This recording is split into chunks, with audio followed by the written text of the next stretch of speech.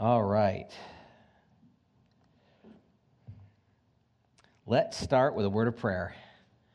Heavenly Father, we come before you in Jesus' name, and we thank you and we praise you and we glorify you, Father, so much for your love and your grace and your mercy towards us.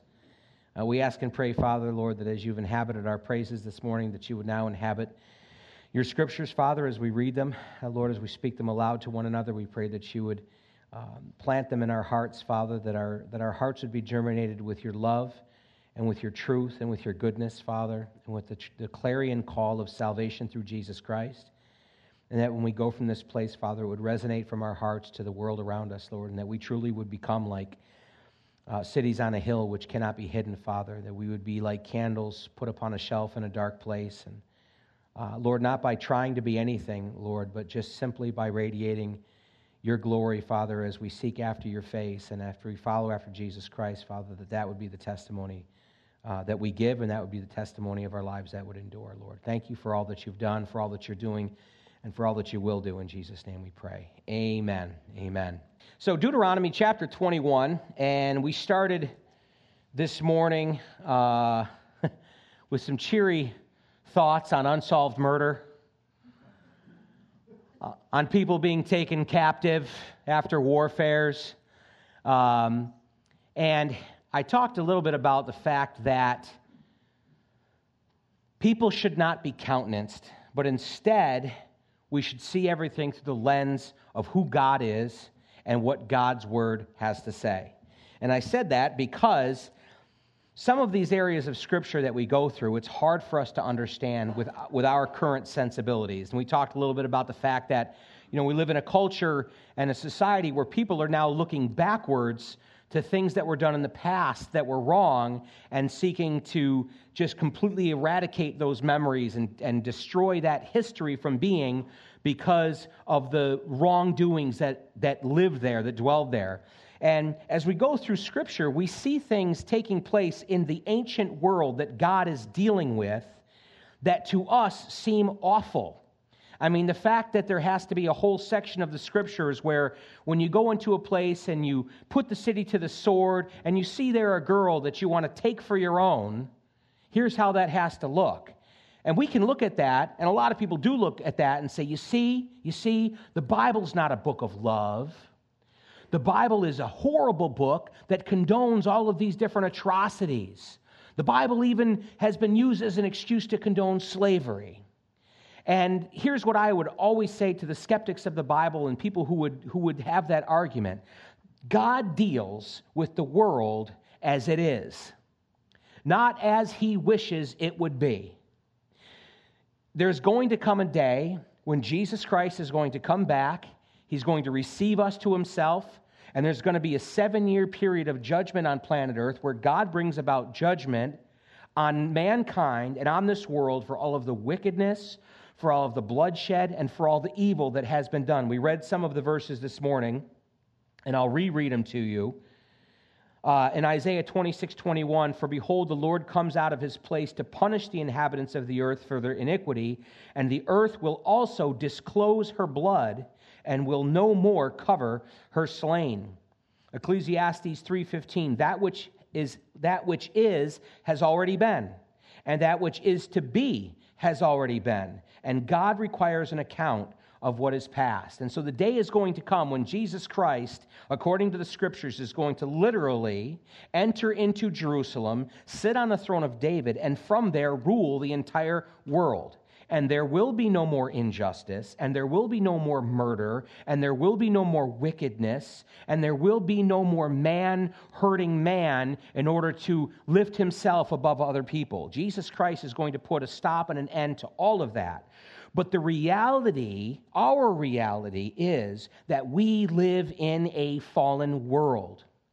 And you find yourself today a part of a fallen world. And not only that, you find your own body and your own life in some regards a part of a fallen world.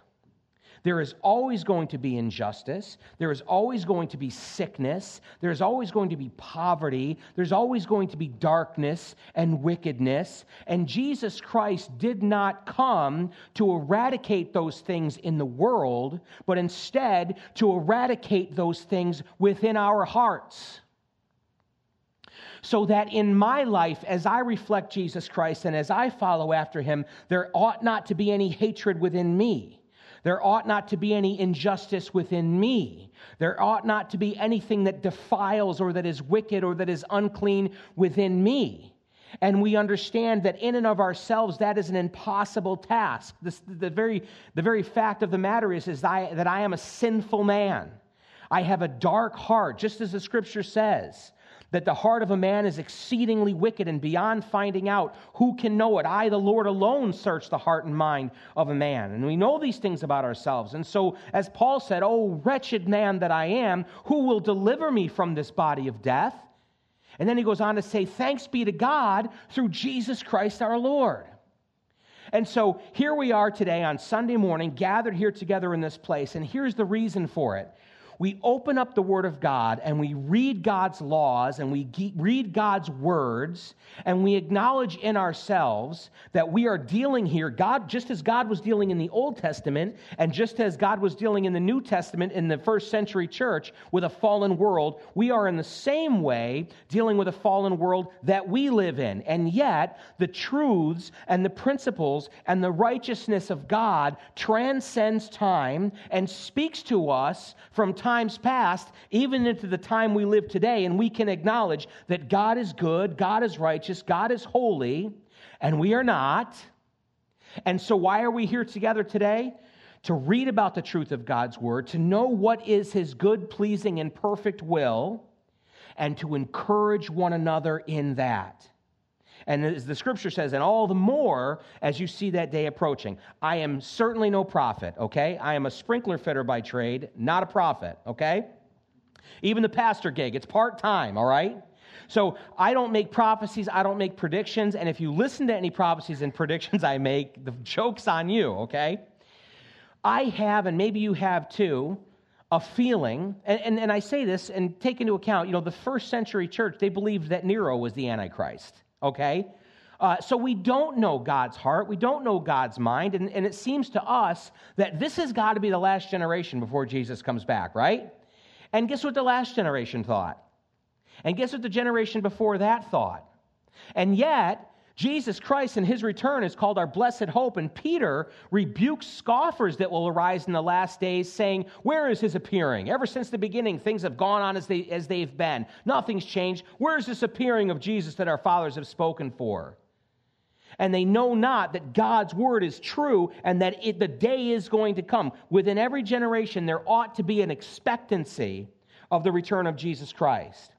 And there ought to be in each one of us a stirring ourselves and stirring one another up towards righteousness in Jesus Christ and encouraging one another in the faith.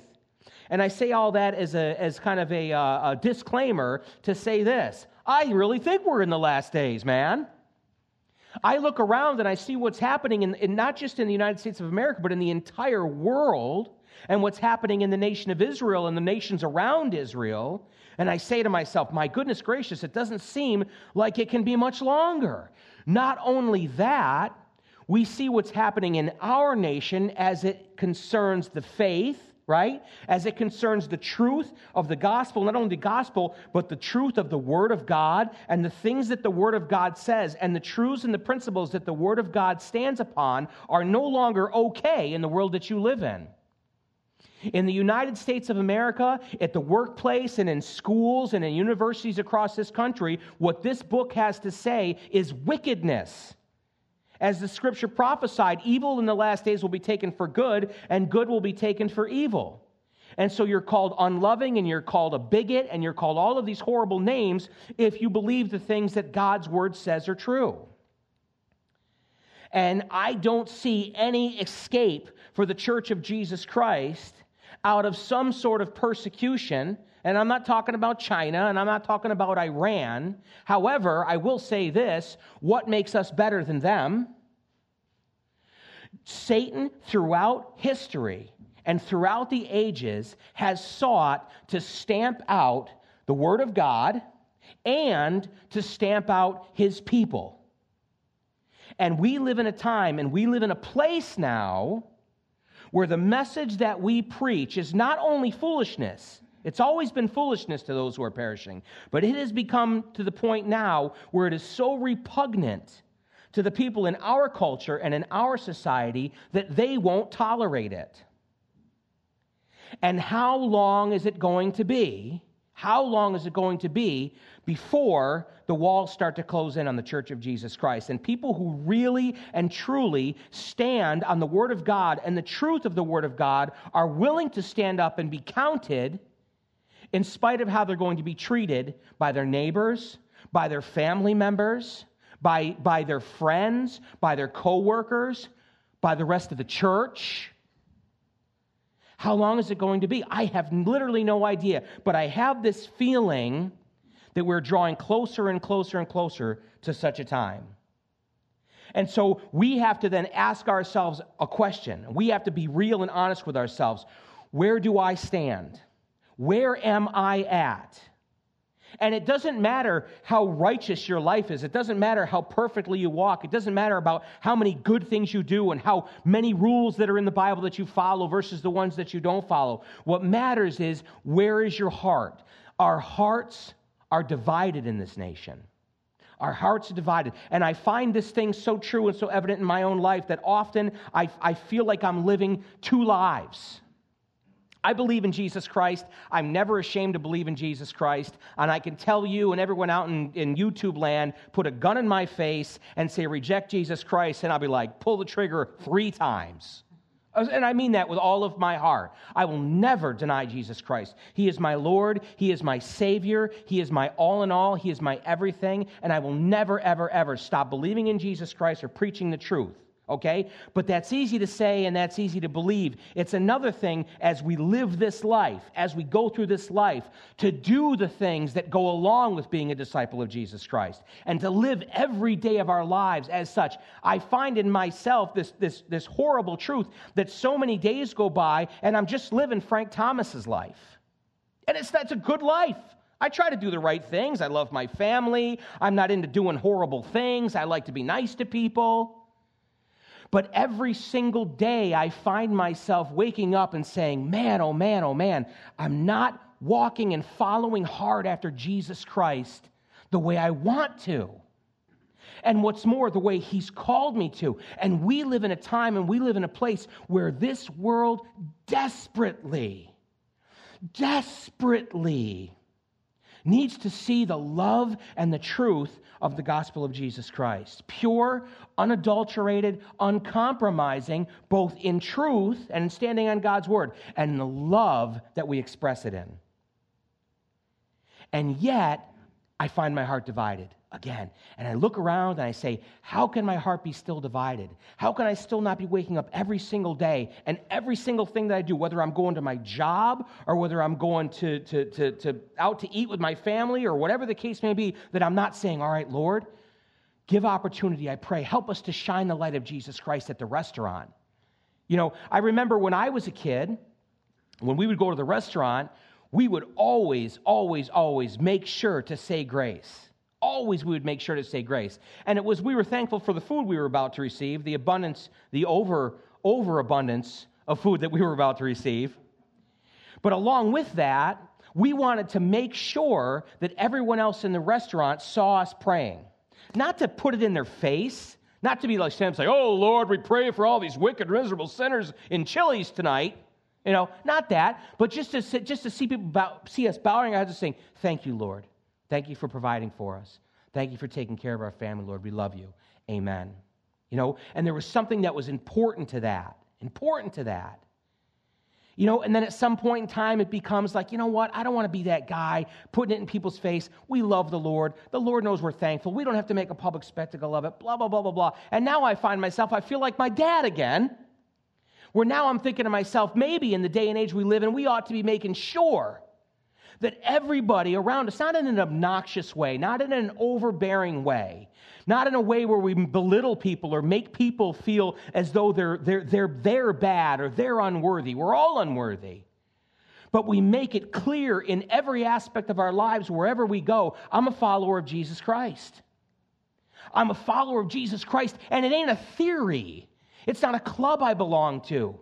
It is the status of my heart, and it's where my soul resides, and every single thing in my being and every single thing that I do, both in my life and in my family's life, is to the end of serving Jesus Christ, expanding His kingdom, and loving everyone around us.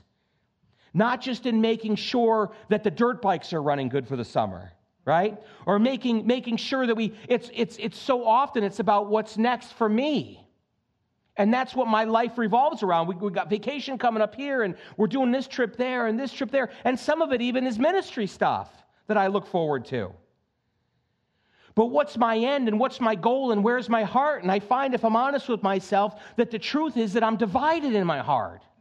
That so much of it is just because it's what I love or what I like to do. And it's about my life and not about living my life for Jesus Christ in every way. And I don't say that, please, I never, ever, ever am I trying to hammer on you guys or make you guys feel terrible about yourselves. The day and age that we live in. Turn on the news, right? Turn on the news. Go on social media. Anywhere that you go, people are lost.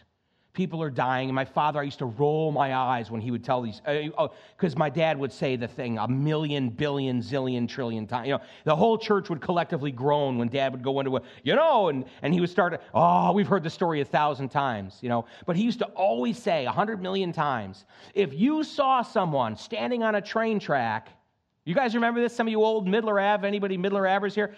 And there was a train coming, and you saw someone standing on the train tracks, to what end would you go to pull them off the track? And if you went over to him and said, buddy, there's a train coming. I'm all set. I'm good. Hey, I'm all set. No problems here. Don't worry about me. Not only am I worried about you, you're going to be flattened in 2 seconds if you don't get off this train track. No, I'm all good. And Dad used to say, at what point in time would you grab them and pick them up and drag them, kicking and screaming, off of the train tracks? Well, we can't bring people to Jesus Christ kicking and screaming against their will. But the point there is that in my heart, there ought to be an urgency. There ought to be an urgency for souls. There ought to be an urgency for people who don't know Jesus Christ and are living their lives to their own means and according to their own goodness and their own righteousness. And the end therein, as the Bible says, there is a way that seems right to a man, but the end therein is death. Boy, if that's not the world we live in today. And if you try to tell people the way that you're going in, the way that you're walking in is leading you to death, they don't want to hear it. But that doesn't mean that we shouldn't be saying it. So anyway, the Bible, God deals with a world as it is. And it's a fallen world, and it's a dark world. Like when the Pharisees came to Jesus Christ questioning him about divorce, and Jesus said, unless there's marital unfaithfulness, a man should never divorce his wife. Well, why did Moses say write her a certificate of divorcement? And Jesus said, because of the hardness of your hearts. So God made provisions to take care of people, because even though you were the chosen race and the called nation, God knew that your hearts were still hard. And you weren't going to take care of people the way you ought to. And you weren't going to do the right things by your neighbor. And so God put all these things in the law to hold your feet to the fire on it. That's what we read about in Scripture.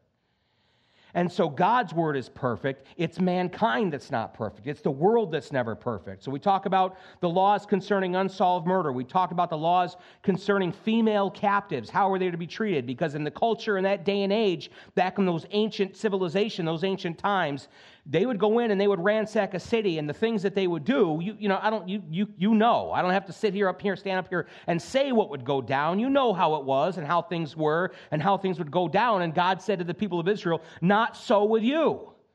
Now, certainly any of the Israelites who were God-fearing people would never seek would never even think to do that, those kind of things. In the first place, they would simply do what God had commanded them to do, execute the judgment that God had called upon those certain nations, and that would be the end of it. But God knew that there would be wicked and perverse and immoral people amongst them who would be seeking to do bad things. And so he puts the law into place. You don't just get to go grab women and do whatever you want with them. You're going to if you want her, then she's going to be your wife. And here's what you're going to do with that Canaanite girl that's so beautiful. You're going to take her home and shave her head and cut off her nails and put off all the adornments of her Canaanite life, and you're going to let her live and mourn for her parents for a full month before you take her as your wife. Then we'll see how pure your intentions really are. Because you're going to make an Israelite out of her. Okay? She's not your Canaanite girl to do with as you please. Now, if there ain't a lesson there for this day and age, I don't know where is one. Young men, and I will say the same thing, young women, to the young men out there and the young women out there, whether they're in the faith or out of the faith, they are not your plaything. You know, we talk about sexuality in this nation today, in this day and age, as though we have a right to it. As though it's ours and we can just do anything we want with it, rather than, no, all the members of my body belong to the Lord Jesus Christ and have to be and ought to be used in His glory. And for His glory and according to what His Word says. And we ought to be careful how we deal with one another and how we deal with people in our relationships particularly. And if you're a young person who's in a relationship with a person who isn't saved, who doesn't know Jesus Christ, you have a great duty and responsibility, besides the fact that God says we shouldn't be in relationships, Christians with people who are not Christians. That aside, if we are in a relationship with someone who's not a Christian, we have a great duty to shine the light of Jesus Christ to that person. What's in it for me? That's our culture. How can you make me happy today? That's our culture. And look what it's produced. But the life lived in following after Jesus Christ is always others-centered. What can I do for you today? Your needs are more important than my needs today. Oh, if only the church really lived their lives. If we all lived our lives that way. Can you imagine the impact that we would make? You know, again, I'm not trying to hammer on you up here. What the Word of God says is what the Word of God says, and we got to deal with that. We got to deal with it because we got to take that mirror and go, and look at ourselves in light of God's glory and His holy righteousness and say, man, I'm way down here. Lord, help me. Now you're getting somewhere. And so, God, how can I better serve you? God, how can I better shine the light? This isn't my relationship. It's not my wife. That's your daughter. And so how I ought to treat your daughter. And so on and so forth. Verse 15.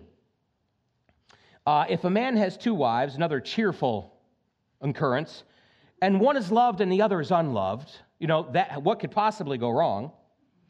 And they have borne him children, both the loved and the unloved, and if the firstborn son is of her who is unloved, then it shall be on the day he bequeaths his possessions to his sons that he must not bestow firstborn status on the son of the loved wife in preference to the son of the unloved, the true firstborn.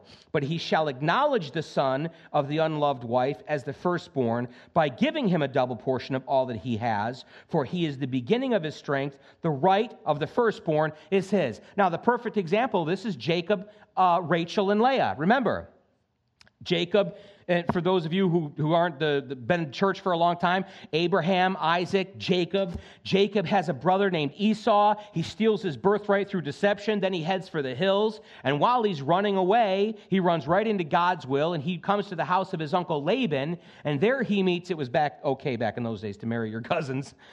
He meets Rachel, right? Who immediately is like, wow, wow, whoa, oh my goodness gracious. And he loves her immediately and he wants to marry her. And his uncle Laban, who he doesn't realize is as big of a cheat as he is, says, absolutely, you can marry her. Work for me 7 years and she's yours. 7 years? No problem. It says 7 years seemed like a day to Jacob. He loved Rachel so much. But that night, and if we're being honest, probably he got pickled at the wedding and he didn't know what was going on. And Laban did the switcheroo and sent Leah in, the older sister. And Jacob wakes up in the morning and wrong wife goes to Laban. What is this thing you've done to me? Don't worry, Jacob. Have I got a deal for you? 7 more years and you can have Rachel too. Right? And Jacob works the 7 more years. And Laban's, in his mind, in the culture of that day, the firstborn daughter, you got to marry her off first. You can't marry off. Everything's out of order here. So he gets rid of Leah. He gets rid of Rachel. So now Jacob has 2 wives. Wow, now you have 2 wives. Jacob, nightmare. Nightmare, nightmare, nightmare. Not anywhere in the Bible where there's more than 1 wife. Nightmare. And it ain't the woman's fault. Before we get all snickering, right? It ain't the women's fault. It was never, ever, ever God's intention. Jesus said, for this reason a man will leave his mother and father and be cleaved to his wife, and the two shall become one flesh. Well, the 2 can become one flesh, and then these 2, no. That's not what the word says, and that's not what it means. So anytime there is anything that went outside of what God's original intentions are, you can expect trouble. And so that was the case with Rachel and Leah and Jacob. Leah, and it says one you loved and one is unloved, or one is loved and one is hated. It's in comparison is what it's talking about. Jacob didn't hate Leah, but he hated her compared to how much he loved Rachel. Okay? That's the idea. Nevertheless, Leah gave birth to his firstborn son. His firstborn son came through Leah. But what Jacob did, I got the verses written down here. In Genesis chapter 35 and verse 22, if you want to turn there. Or I'm sorry, rather, those are the wrong verses. That's in consideration of Reuben. I didn't write the verses down. Jacob treated Joseph as his firstborn because he was the firstborn of Rachel, of his beloved Rachel. Well, you guys know, Joseph, the coat of many colors, he was Jacob's favorite son. He loved Joseph, and part of the reason he loved Joseph was because he was the firstborn to Rachel, whom he loved. And so he treated Joseph and ended up blessing Joseph as though Joseph were his firstborn, even though Reuben was his firstborn. And then in the Genesis 35:22 and Genesis 49:3-4, if you want to write that down, Genesis chapter 35, verse 22, and Genesis chapter 49, verses 3-4, that deals with Reuben and why he lost that birthright, okay? Reuben lost the birthright because he defiled his father's bed, and we'll leave it at that. You can read those verses and see for yourself. And Jacob talks to Reuben about that.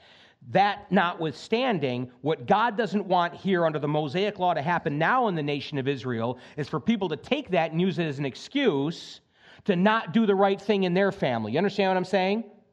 I don't care what the extenuating circumstances are over here. People love making excuses. I mean, I can find a reason to do just about anything, right? Especially if I'm using you as an excuse or as a reason. Well, over here, we'll see this happen and so that. No. I want you to do the right thing. Okay, you're not Jacob. This isn't Rachel and Leah. I want you to do the right thing. The firstborn son, if you got more than 1 wife, if you were dumb enough to take more than 1 wife, right? And you're dealing with all the family issues that are arising out of it, you don't get, because your second wife is your favorite, you don't get to give the inheritance to her firstborn son. That's not the way it works. There'll be chaos in the land. Remember how that worked for Jacob's family. Remember how they treated Joseph, right? They knew Joseph was going to get the birthright. They knew Joseph was going to get the blessing of their father. He was clearly head and shoulders favored above his brothers. So what did they do? They plotted against him. They threw him in a pit. And they sold him into slavery. Nothing good is going to come of it.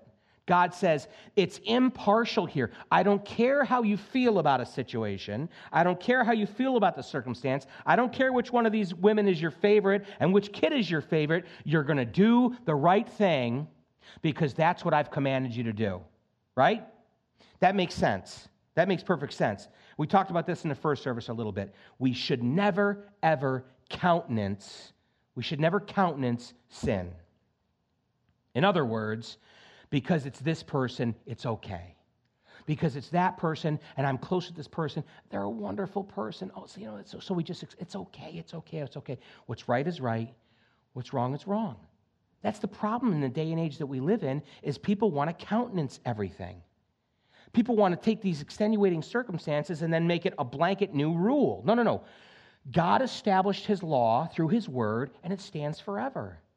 It doesn't matter. People say, what if one of your kids ended up being gay? What would you do if one of your kids ended up being gay?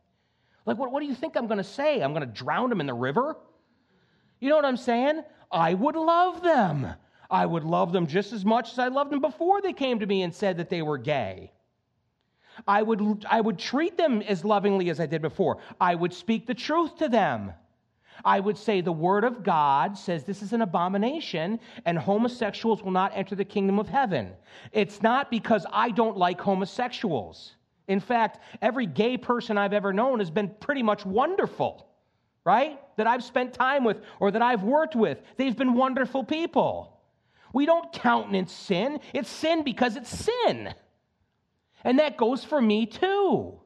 Just because I'm doing something doesn't somehow make it, okay, well, God winks at that one. No. What's sin is sin, what's right is right, and there's no in between with God, okay? Thank God he's gracious, he's merciful. You do the right thing, God says. The inheritance goes to your son. You don't countenance the situation, okay? God's word says what God's word says. Same thing goes for verse 18 when we're talking about not countenancing sin. Verse 18, if a man has a stubborn and rebellious son who will not obey the voice of his father or the voice of his mother, and who, when they have chastened him, will not heed them, then his father and mother shall take hold of him and bring him into the elders of the city, to the gate of the city, and they shall say to the elders of his city, this son of ours is stubborn and rebellious. He will not obey our voice. He is a glutton and a drunkard. Then all the men of his city shall stone him to death with stones. So, yikes, right? So you shall put away, I'm so glad I didn't grow up in it, you know what I'm saying? Because smoked, I would have been done, right? It's like, let's see, okay, yep, check, check. Rut-row raggy, you know. Thank God we're not under the law. And they shall, all the men of the city shall stone him to death with stones. And here it is. So you shall put away the evil from among you, and all Israel shall hear and fear. Now, some of you dads, you maybe even have the T-shirt, or you've seen it. You know, the first guy that comes around for your daughter, you shoot him, and then the word gets around. You know what I'm saying? The word gets around. Just just don't come here. No, nothing for you here, right? Ha ha ha. But God, in a very real way, it wasn't just about this family and their situation. Again, God, everything that he commands us to do is not just for us.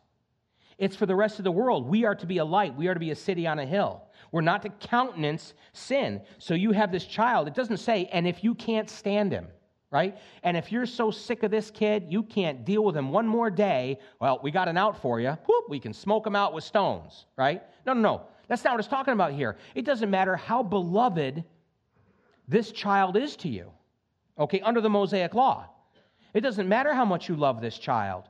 This child is stubborn and rebellious and will not heed the instructions of their mother or their father.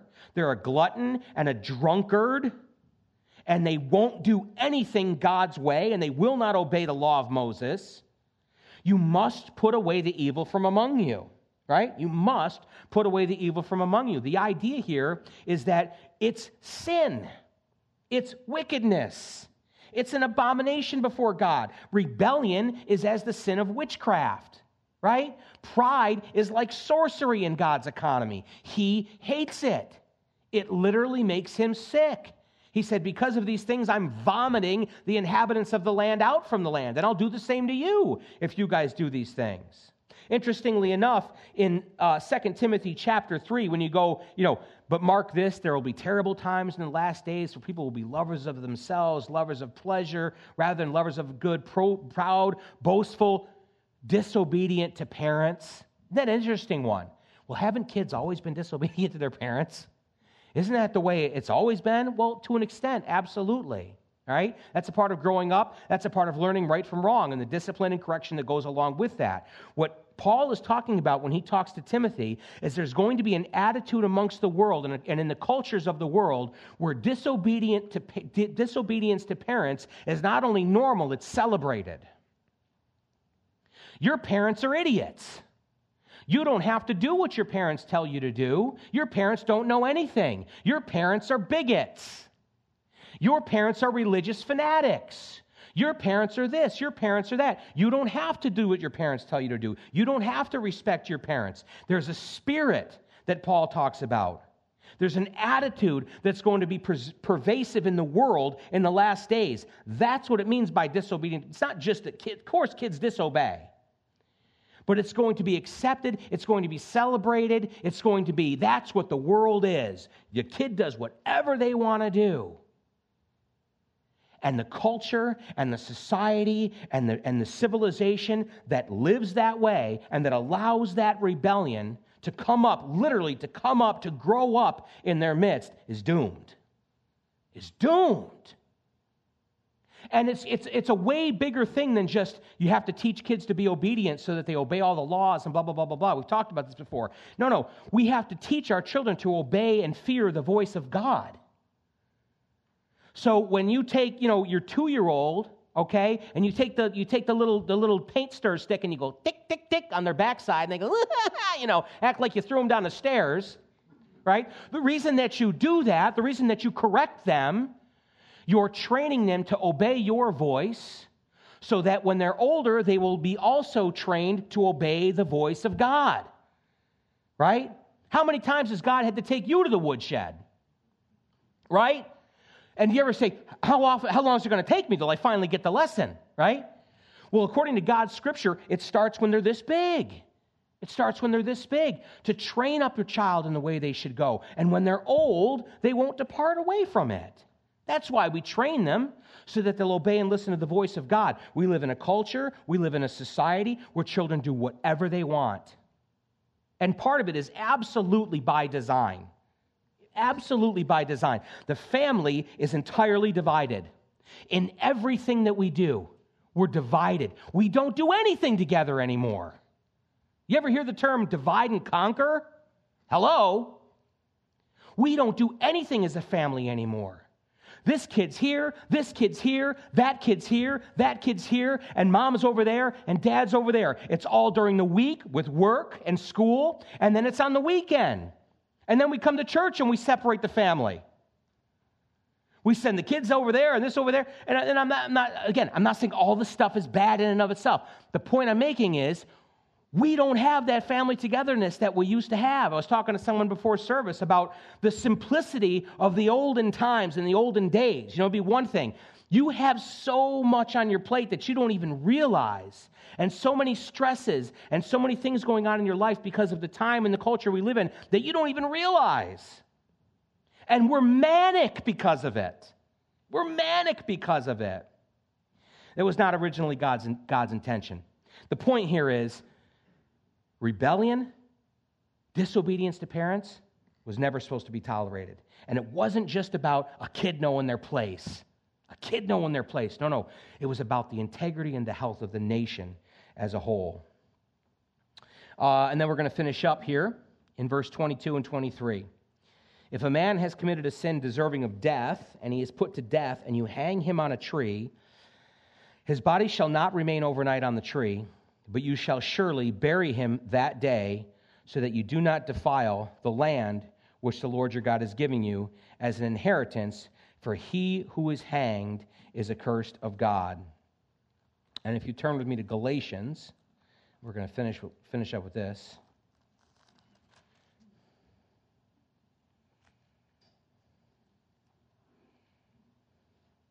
Galatians chapter 3 and verse 10. For as many are of the works of the law are under the curse. For it is written, cursed is everyone who does not continue in all the things which are written in the book of the law to do them. But that no one is justified by the law in the sight of God is evident, for the just shall live by faith. Yet the law is not of faith, but instead the man who does them shall live by them. So Christ has redeemed us from the curse of the law, having become a curse for us. And here it is, for it is written, cursed is everyone who hangs on a tree. Now, the idea here in that culture and in that day and age was that a person who is hanging on a tree is neither on the ground nor in the heavens, but they're in a limbo. In other words, they've been rejected by the spiritual and they've been rejected by man. They are absolutely cast out and they are utterly accursed. That's the idea there. And so what God is telling the nation of Israel is even if a person is guilty of a crime and where the punishment is that severe, at the end of that day, you're going to take them down and you're going to put them in the ground. And it's interesting because here it says in Galatians, Christ has redeemed us from the curse of the law, having become a curse for us, for it is written, cursed is everyone who hangs on a tree. And Jesus Christ, as we know, he became sin for us. Remember, that's the song we sing. He became sin, who knew no sin, that we might become children of God. And he was hung on a tree in limbo, rejected by man, and because of our sin on him, rejected by God. My God, why have you forsaken me? And because of the law that God gave Moses to make sure that they were taken down before the end of the day and buried in the tomb, that's why Nicodemus and Joseph of Arimathea took Jesus Christ's body down before the end of the day and before the Passover and put him in the tomb. And Jesus Christ became a curse. I love this, and this is where it finishes up. That the blessing of Abraham, okay, which again is the promise of Abraham, I'm going to make a nation out of you, and all the nations of the world are going to be blessed through you, through your family, that the blessing of Abraham might come upon the Gentiles, that is us, that's non-Jews, in Christ Jesus, that we might receive the promise of the Spirit through faith. Why? Why do we have to receive it this way? And why did Jesus Christ have to become the curse for us? Because we are law breakers.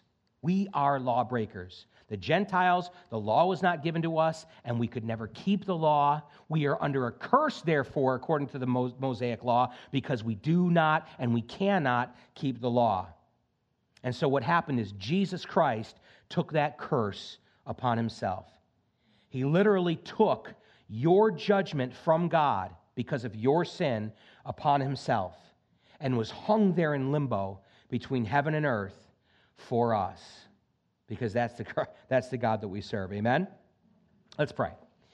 Heavenly Father, we come before you in Jesus' name and thank you for your word, Lord. Thank you for your love. Thank you so much, Father, for what you've accomplished for us, Lord, through Jesus Christ, your Son. Lord, we pray and ask, Lord, that you would help us to not have divided hearts, Lord, but that you would draw us closer and closer, Lord, into your loving arms, Father. Fill us with your Spirit, Lord, and help the things of this world to become more and more dim to us, Father, less and less visible, Father, as the things of your kingdom and the things of Jesus Christ become more and more clear in our hearts, Lord. We pray that that would be the reason we get up in the morning and the reason we go to bed at night. And we know, Lord, we're never, ever going to be exactly like Jesus. We're never going to be all that we want to be in you, Father, until you come and send Jesus to receive us to yourself, Lord. But we want to do everything in our power to get as close as we can in this life, Lord, to seek after you and to seek to be your emissaries, Lord, to be your ambassadors, Lord, to be your heralds into a world, Father, where people are being lied to every single day about what is truth, about what the Bible says, and about who you are, Father. And we pray that you would help us to not only rightly divide the word of truth in our own hearts, Lord, but to rightly divide it as we give it out and as we sow the seed of the gospel of Jesus Christ, Lord.